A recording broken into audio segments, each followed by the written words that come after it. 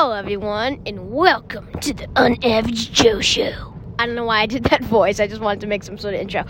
But anyways, currently we are driving to school. We're on, what's the street called? Columbia Road by the Conservatory Labs Charter School, and driving to BCCS. And today I wanted to talk about, skiing. So, sorry I do a lot about skiing. But, anyways, so yesterday I did an episode about snow days, and, well, we're actually, I think, getting snow on, around here. We're getting snow on Friday, Saturday. Tomorrow. Yeah, tomorrow we're getting snow.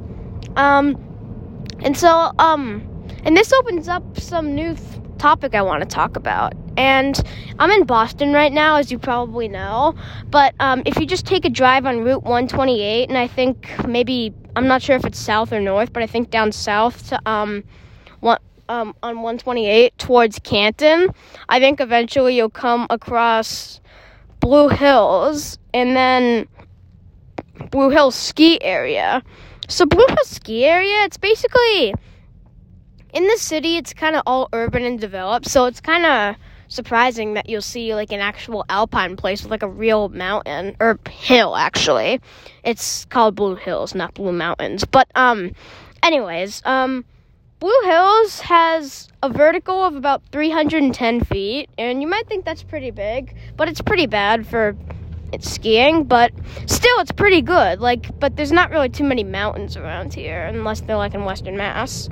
But, when you drive in there, it's pretty good. When you drive in there, you can rent skis. We got season passes, and then there's a chairlift, and the line goes pretty quickly. But the chairlift is just a normal double chairlift, not America's fastest 8-person chairlift. It's just a normal double chairlift, probably built in the 60s or 70s or something. But it goes a little slow, but it's still pretty good. And then once you get off the chairlift, there's a few different trails you can do, and I think they're pretty fun. I think one of the trails you can go down really fast, it's straight, and some other trails you can just take it easy, and it's a pretty fun area. And also, if you're just a beginner, you can go near the beginner area, which has just some carpet has some carpet lifts, and you can practice. And also they have I don't know if they do, but and I think next to it they have a trail museum, but I don't think it's open. But you can sit down by some tables, and they have a restaurant that you can order stuff from. So you can just sit down and eat, just kind of like the lodges in New Hampshire. And well, so if you're, and that's basically what Blue Hills is. You'll probably have to see more of it for yourself, but if you're in Boston or the Boston area, which I think some of my classmates are, and some of my classmates might be listening to this, but if you're in the Boston area and you like skiing, but you don't want to take the 2-hour-long drive to go to New Hampshire, or hour-long drive, depending, but whatever, if you don't want to take the drive to New Hampshire, then there's actually just a ski resort outside of here.